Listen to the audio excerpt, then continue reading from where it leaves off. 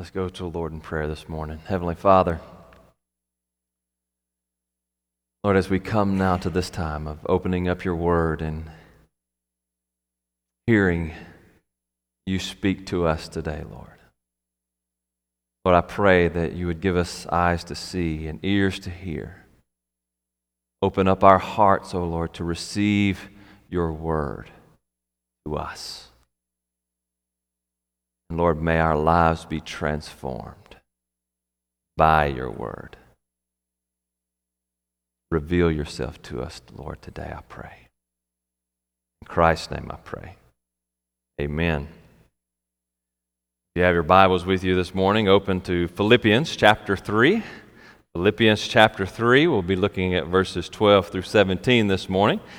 It is good to be back with you today, to be back home. It's always nice to get away and see more of God's creation in this world, but it's always good to be back home with family again. And so it's good to be back and worshiping with our church family this morning.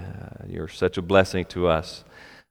Do be in prayer for David and Leslie as they are gone on vacation this week, so be in prayer for their family.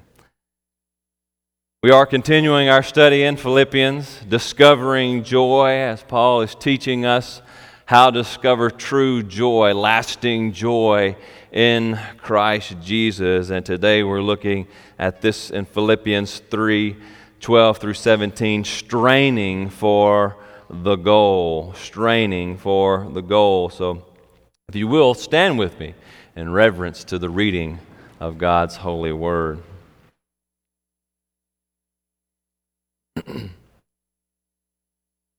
Not that I have already obtained this or am already perfect, but I press on to make it my own, because Christ has made me his own.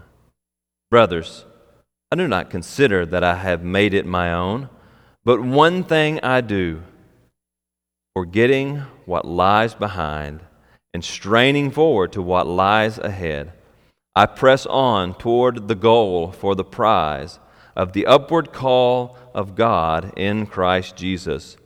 Let those of us who are mature think this way. And if in anything you think otherwise, God will reveal that also to you. Only let us hold true to what we have attained. Amen.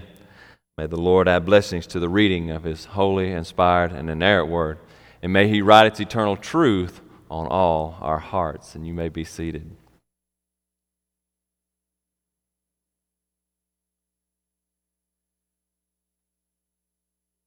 Do you ever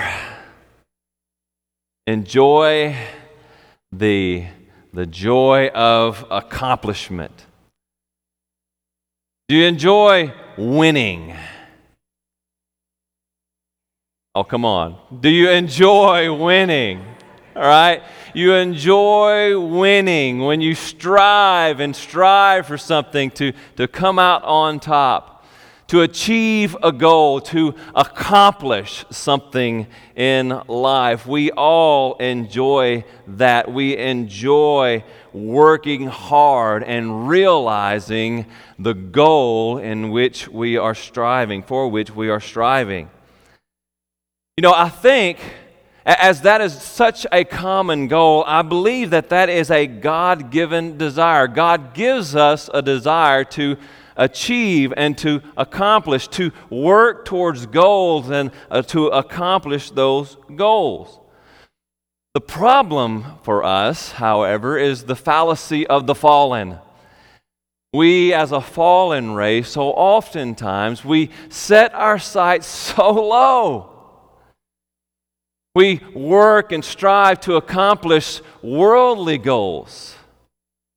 And while that is good in many respects, that shouldn't be our ultimate aim. If we really want to work towards something, we should work towards and strive for God-given goals and God-given desires. There's a greater goal in life to be accomplished than just the mere accomplishments of this world. than the accomplishments of our jobs, than the accomplishments of a game. There's a greater goal for which we can strive. And it is a God-given goal. So today, as we look at this passage, we consider this: strive for godliness in Christ Jesus, for the prize is unimaginably spectacular. Let me say that again. Strive for godliness in Christ Jesus, for the prize is unimaginably spectacular. And that's what Paul is telling us here in this passage today. And as he begins this paragraph, as he gets into this paragraph, he uses this metaphor of the athlete. We all well, no, not all of us, but a lot of us enjoy athletics and watching ball games and that sort of thing. As we look at this Summer Olympics are coming up, and so we're getting geared up for the Summer Olympics, and we like to watch the athletes at work, the competitiveness of them. We enjoy that. I think Paul, he kind of had a heart for athletics too, because he often uses the athlete as a metaphor for the Christian life. And so we see that at work here in our passage today, in our paragraph that we are looking at today. So Paul uses this metaphor of the athlete. And so as we look at this passage then, as an athlete in training, we must first define the goal. As an athlete in training for, striving for that goal, we must first define the goal. We must understand and realize what our goal is. As followers of Jesus Christ, we have a goal. And we need to define what that goal is. Well, as we look at this, look at verse 14 there. It's right there in the middle. Paul says, I press on toward the goal for the prize of the upward call of God in Christ Jesus. Paul says, I'm striving for a goal. As I'm living this Christian life, as I'm walking in Christ, there's a goal that has been set, and I'm striving for that goal. Now, what is the goal? What goal are we striving for as followers of Jesus Christ? Well, that's the goal that we talked about the last time we were together. Look back up in chapter 3, verses 8 through 11 there. Let me just read that. Paul says, Indeed, I count everything as loss because of the surpassing worth of knowing Christ Jesus my Lord. Everything that I have, Paul says, everything that I have gained in this world, everything that I've worked so hard for in the past, I count it as loss for the sake of knowing Christ Jesus, my Lord. For His sake, I have suffered the loss of all things and count them as rubbish in order that I may gain Christ and be found in Him, not having a righteousness of my own that comes from the law, but that righteousness which comes through faith in Christ, the righteousness from God that depends on faith. And this is what that leads to, so that I may know Him and the power of His resurrection, and may share His sufferings, becoming like Him in His death, that by any means possible I may attain the resurrection from the dead. What is our goal as followers of Jesus Christ? It is the resurrection life. It's the resurrection life. And there's two stages of the resurrection life as we looked at 2 weeks ago. First, there's the future resurrection life defined by perfection. The future resurrection life defined by perfection.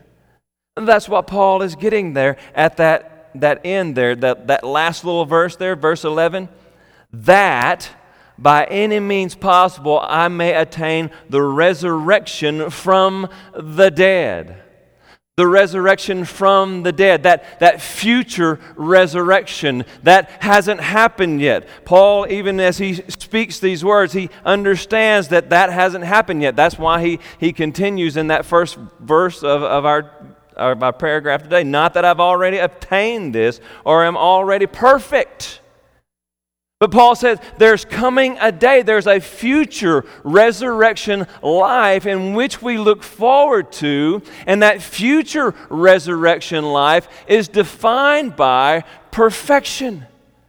Absolute perfection. We don't know perfection in this life, do we?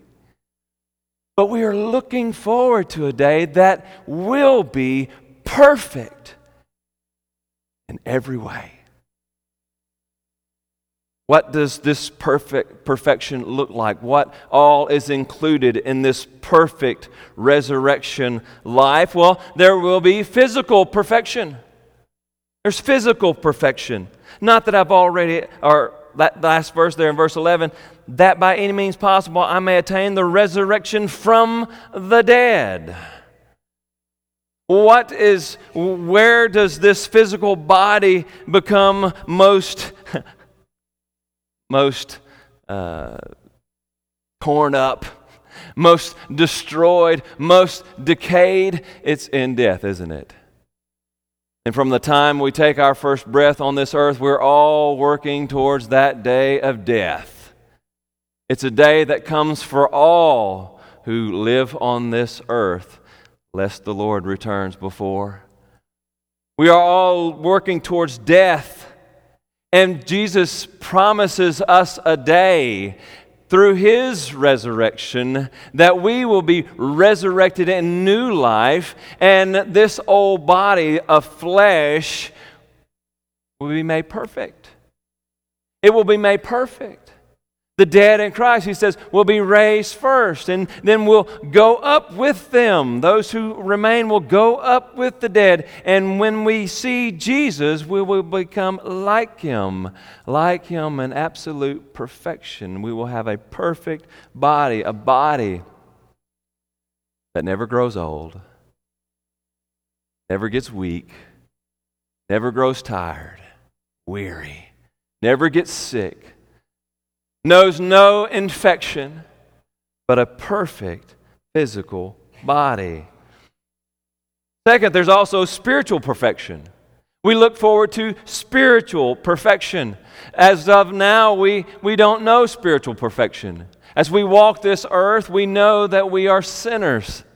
And we are always going to sin. As long as we walk in this body of flesh, we are going to stumble.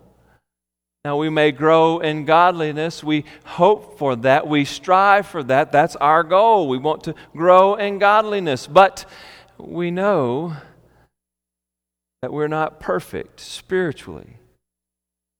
We fail. But on that day, in that future resurrection, we will become like Christ in spiritual perfection. We will no longer be able to sin. And boy, do we look forward to that day. There's physical perfection, there's spiritual perfection, and then there's relational perfection. There's relational perfection. That is, that relationship between God and one another. Right now, as we walk, there's barriers between us and God, isn't it? Even though we come to faith in Jesus Christ, and through Christ that relationship has been repaired and now we have access to God, but still, God is not here visibly, is He? But we're looking forward to that day when that relationship will be made perfect. We will be able to walk with Christ again, like Adam and Eve did in the very beginning. They walked with God in the garden. We will be able to walk with God in His eternal garden. And our human relationships. Aren't there barriers?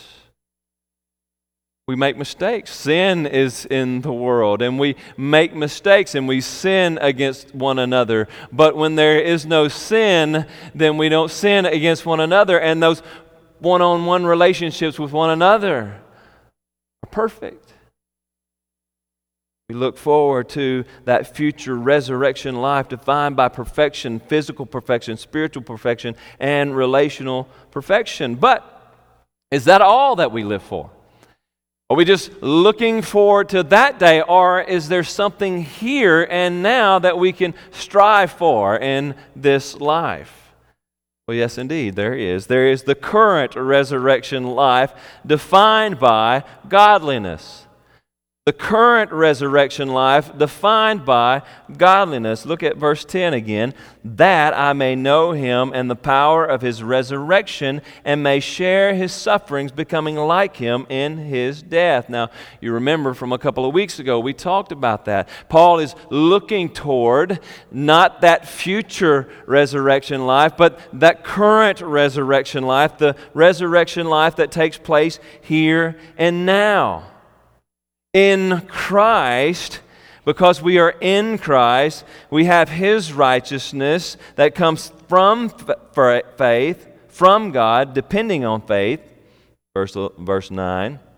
Because we are in Christ, then we have the Holy Spirit abiding in us, changing our hearts, changing our desires, so that we want to be more like Jesus. For work out your own salvation in fear and trembling. For it is He, God, who works in you, both to will and to work for His good pleasure. God is in us. By God's grace through faith in Jesus Christ, God is in us, changing us, transforming us, making us more like Christ. He gives us that ability to strive toward godliness even here and now in this life. Now, we won't know perfection, of course, in this life, as we have already stated. But yet, God has given us the will, the desire to strive for that, to long for that, and has given us the power. That resurrection power that raised Jesus from the dead is the same power that's in us, working in us, giving us the ability to work towards godliness. So as we await the day of perfection, we are to strive toward spiritual maturity, spiritual godliness, even here and now. So that is the goal.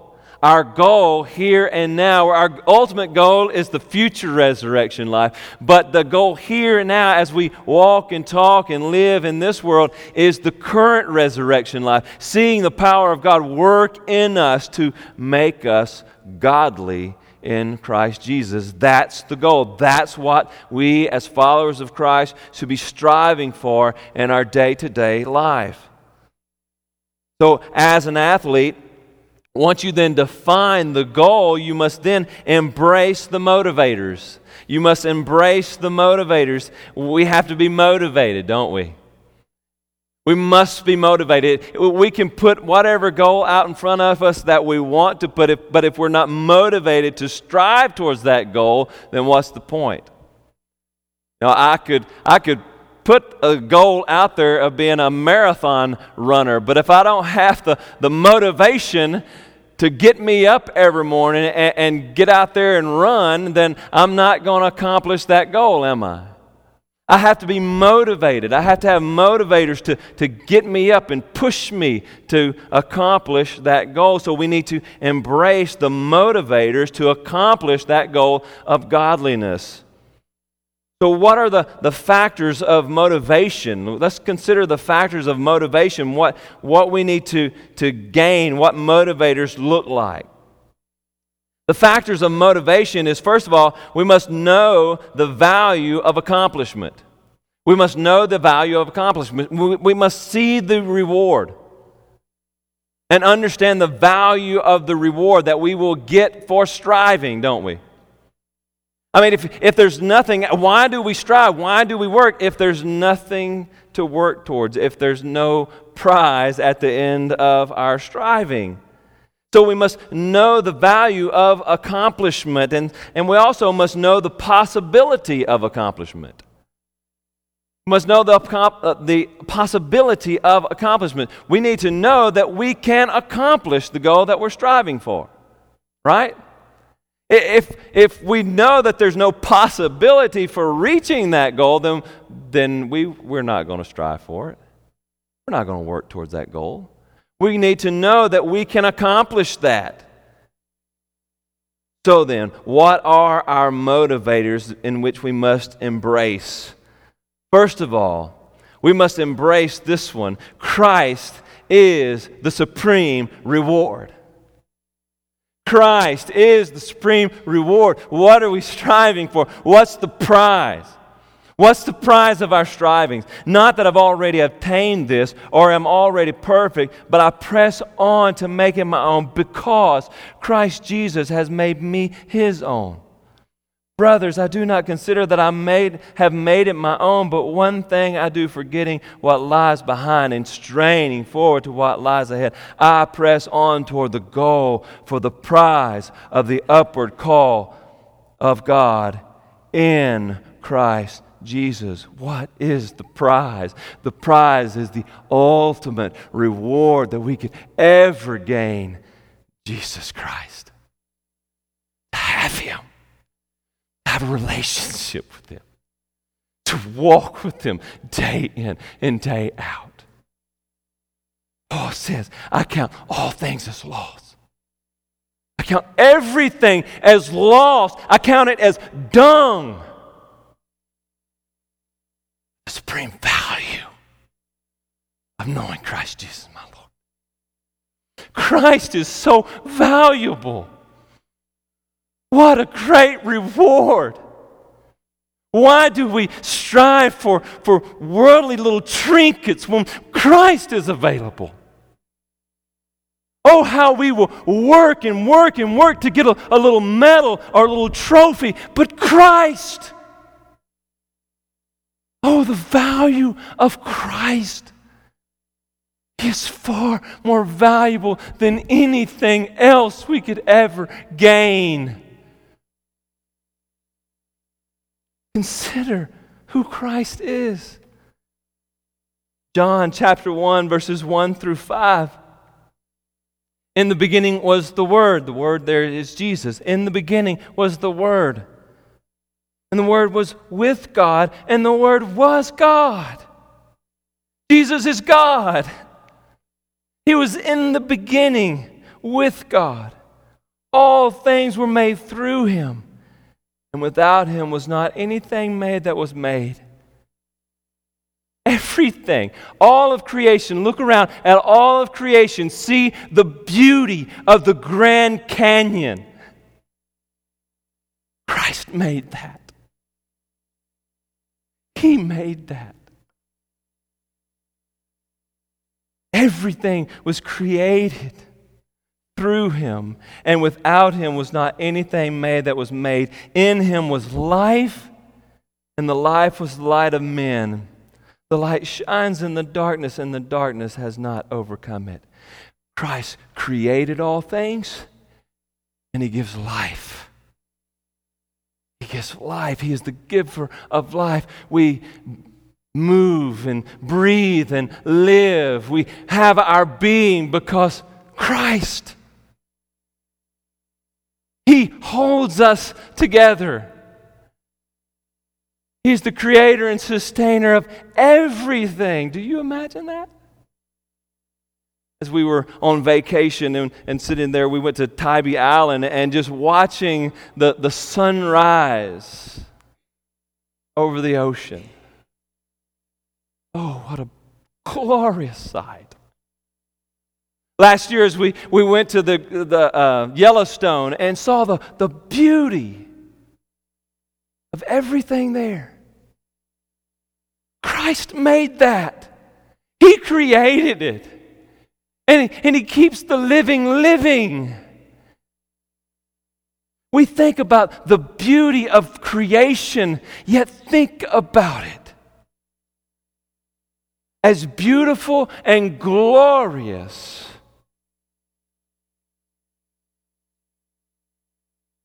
the creation is, how much more beautiful and glorious must its Creator be?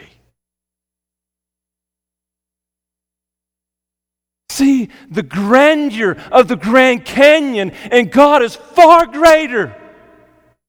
Christ is far greater. We could have the whole entire world, and it would pale in comparison to the glory of Christ. Christ is most glorious, and He is the supreme reward. Jonathan Edwards had a great sense of the value of Christ. In one of his journals, he once wrote this: "Once, as I rode out into the woods for my health in 1737, having alighted from my horse," he got off his horse, "having alighted from my horse in a retired place, as my manner commonly has been to walk in divine contemplation and prayer, I had a view that was for me extraordinary. I saw the glory of the Son of God as mediator between God and man, and His wonderful, great, full, pure, and sweet grace and love, and meek and gentle condescension. This grace that appeared so calm and sweet appeared also great above the heavens. The person of Christ appeared ineffably excellent, with an excellency great enough to swallow up all thought and conception, which continued, as near as I can judge, about an hour. This kept me the greater part of the time in a flood of tears and weeping aloud. I felt an ardency of soul to be what I know not otherwise how to express, emptied and annihilated. I wanted to lie in the dust and to be full of Christ alone, to love Him with a holy and pure love, to trust Him, to live upon Him, to serve and follow Him, and to be perfectly sanctified and made pure with a divine and heavenly purity. Oh, to know Christ in such a way, to see the glory, the beauty, the majesty of Christ so fully. Oh, what a great and magnificent reward we have in Christ Jesus. Christ is the supreme reward. But what about the possibility of accomplishment? Can we accomplish this? Can we reach godliness?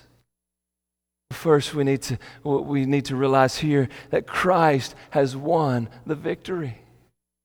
We can accomplish it. We can win the race because Christ has already accomplished the victory. Not that I've already attained this or am already perfect, but I press on to make it my own because Christ has made me His own. Paul says, I can press on towards the prize because Christ has already won the victory. Christ has already made me His own. I am His because of what He has done. He has won the victory, praise God. Romans chapter 5, verse 6 through 11. For while we were still weak at the right time, while we were still in this mortal body, weakened by sin, for while we were still weak at the right time, Christ died for the ungodly. For one would scarcely die for a righteous person, Though perhaps for a good person one would dare even to die, but God shows His love for us in that while we were still sinners, Christ died for us. Since therefore we have now been justified by His blood, much more shall we be saved by Him from the wrath of God. For if while we were enemies, we were reconciled to God by the death of His Son, much more, now that we are reconciled, shall we be saved by His life.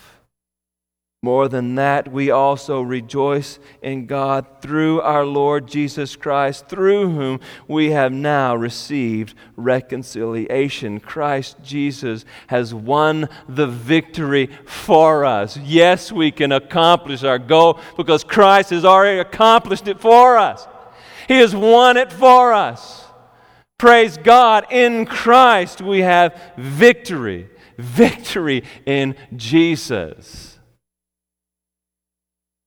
Christ has won the victory. And finally, third here, Christ empowers us to be victorious. Not only has He won the victory, but He also works in us, giving us the ability, giving us the power to be victorious even in our own lives. Christ is in us. His Spirit is in us, working in us, empowering us. That's why Paul has already said, work out your own salvation in fear and trembling. Because it is God who's working in you both to will and to work for His good pleasure. He gives us the power. He has empowered us. Why do we strive for godliness? Can we accomplish godliness in this life? Can we grow in spiritual maturity in this life? Of course we can, because Christ is working in us so that we can accomplish it. We don't need to look at past failures. We don't need to think about all those things. But Christ has given us the power to accomplish the victory. Embrace the motivators. Embrace the beautiful reward that is in Christ Jesus. And strive for godliness. For Christ has won the victory. And He empowers you to be victorious in your walk with Him. So as an athlete, once we define the goal and embrace the motivators, then you must build a strategy for success. Right? You got to build a strategy for success. If you set your goal, you see the goal, you know what the goal is, you define the goal, you're motivated to strive for that goal. Now what are we going to do to obtain that goal? There has to be a strategy. There has to be a strategy. Here's where the rubber begins to meet the road, if you will, where we get practical. How do we accomplish godliness in our lives? Well, first of all, we must forget past failures. We must forget past failures. Look at verse 13. Brothers, I do not consider that I have made it my own, but one thing I do, forgetting what lies behind and straining forward to what lies ahead. Paul has just went through, as we saw up earlier in chapter 3, Paul looked at his whole life. He laid his whole life out there. He remembers the day that he was a persecutor of the church. He remembers the day that the people of Judea, they grabbed Stephen up out of the temple complex and they drug him out of Jerusalem and they stoned him. And what does Acts tells us? That the people who stoned Stephen laid their garments, laid their coats down at the feet of a man named Saul. That was Saul. That was Paul. He gave his approval. He then went out and began to drag people out of churches and take them to court.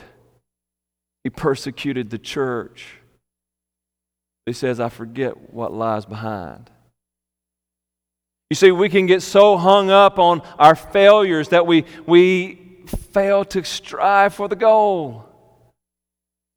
You know what the difference is between a professional athlete and an amateur is?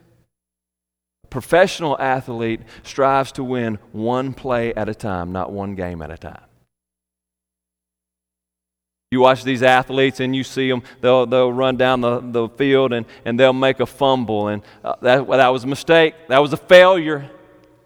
And you see, the amateur would focus on the failure.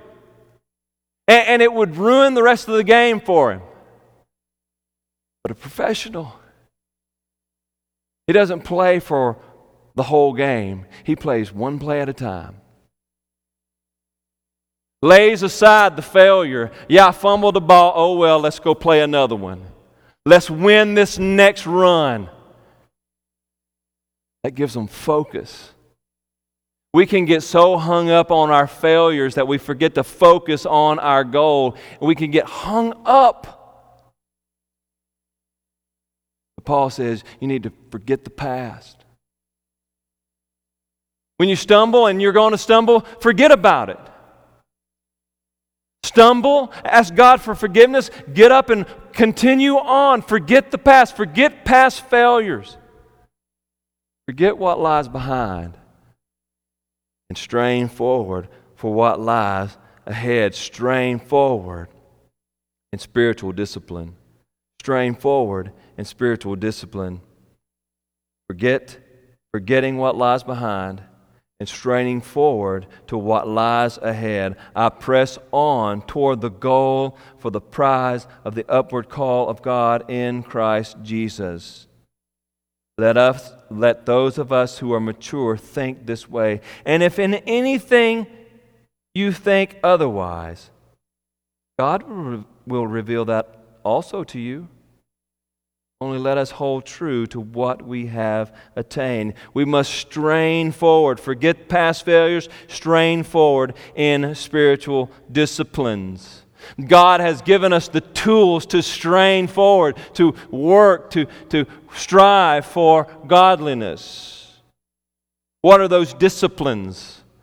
How do we discipline ourselves? What are the disciplines in which we must work to strive for godliness? First of all, we must be disciplined in spiritual intake.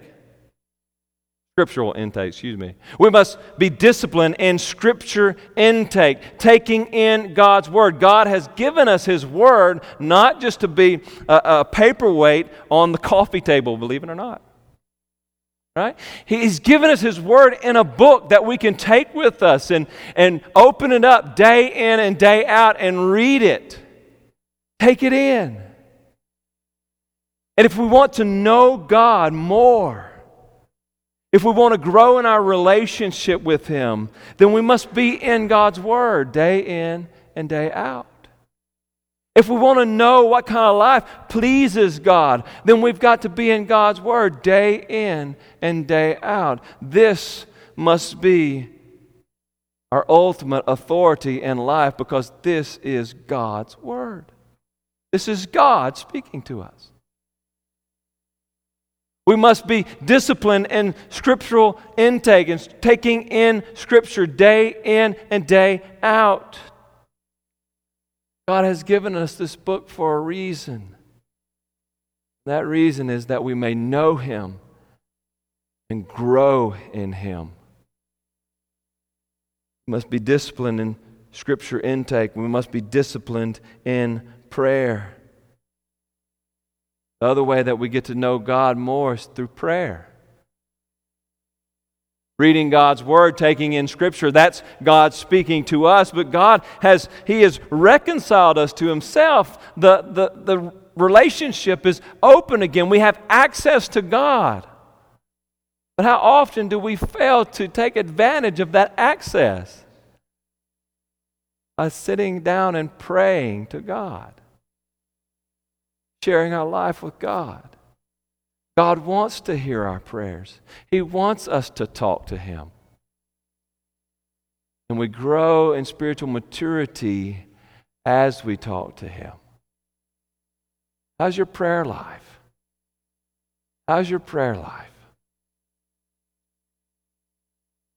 Are you consistently in God's Word? Are you consistently praying to God? We strain forward in spiritual discipline, disciplined in Scripture intake, disciplined in prayer, and disciplined in discipleship. Disciplined in discipleship. Notice that last verse. Only let us hold true to what we have attained. I didn't read this earlier, but 17 there. Brothers, join in imitating me and keep your eyes on those who walk according to the example you have in us. We must be disciplined in spiritual discipleship. That is, God calls us into discipleship. He calls us to come under His instruction. He has given us instruction, and so we're to come under His instruction. But He also has brought out this relationship that we're to have with other believers. Paul says, follow in imitating me. We are to look to those brothers and sisters in faith who are more mature in faith, and we're to come under their care and to come under their guidance and have them as mentors. So let me ask you this. Number one, are you being discipled? You're not too old or too young to be discipled. Are you being discipled? Do you have someone in your life who knows Christ, who is more mature in Christ than you are, that you can call and talk things through? Ask their opinion about this and that and just struggle together with different things in Scripture. Do you have a discipler? Second, are you discipling? Are you looking for someone around you whom may be struggling in their walk, someone whom you can come along beside and be a friend and help them along in their spiritual walk? These are the means in which God has given us to grow in godliness. His Word, prayer, and discipleship, pouring into one another. Are you striving for the goal? Are you striving for the goal by straining forward in spiritual disciplines? Dear friend, strive to win the race. Strive to win the race. God has set before us the goal. We're to be like Christ. And one day He will make us perfectly like Christ. But while we walk this earth, we ourselves are to strive for godliness. Strive to know Christ more. Strive to be more like Him. Strive to win. And oh, what a glorious reward you will receive in your relationship with Jesus. Strive for godliness in Christ Jesus, for the prize is unimaginably spectacular. Christ is unimaginably spectacular. Oh, to know Him more. Perhaps you're here today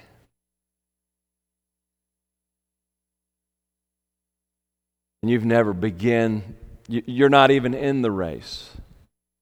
You're not even in the race. There's nothing for you to do. You see, the goal here is not to just begin striving and maybe salvation will happen. No, the first thing that we must do is come to Christ. Christ has won the victory. He has won the victory. By God's grace, through faith, we come to the victory in Christ. Are you in the race? Do you know Jesus Christ as Lord and Savior of your life? Have you surrendered to Him? Do you know His victory? Perhaps you're here and you've been caught up on past failures. Oh, how can God love me after all that I've done? He hung your past failures on the cross, and He died for them so that you might have victory. Leave your past failures behind. Look to Jesus and strive for godliness in Him. Commit to Him today, oh Heavenly Father. Oh, we thank You for the victory that we have in Jesus. If it were not for Jesus, there would be no hope of the resurrected life.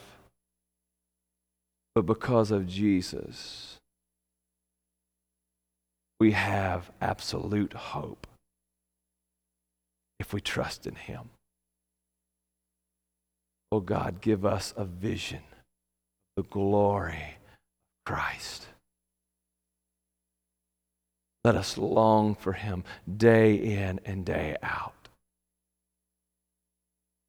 that we might become more like Him and grow in our relationship with Him. Father, this I pray in Christ's name. Amen. You're here today and you don't know Jesus. You've never trusted in Him. I invite you, come, give your life to Him today. You don't have to even come. You can just give your life to Him today, right where you are. Just trust in Him. Give your life over to Him.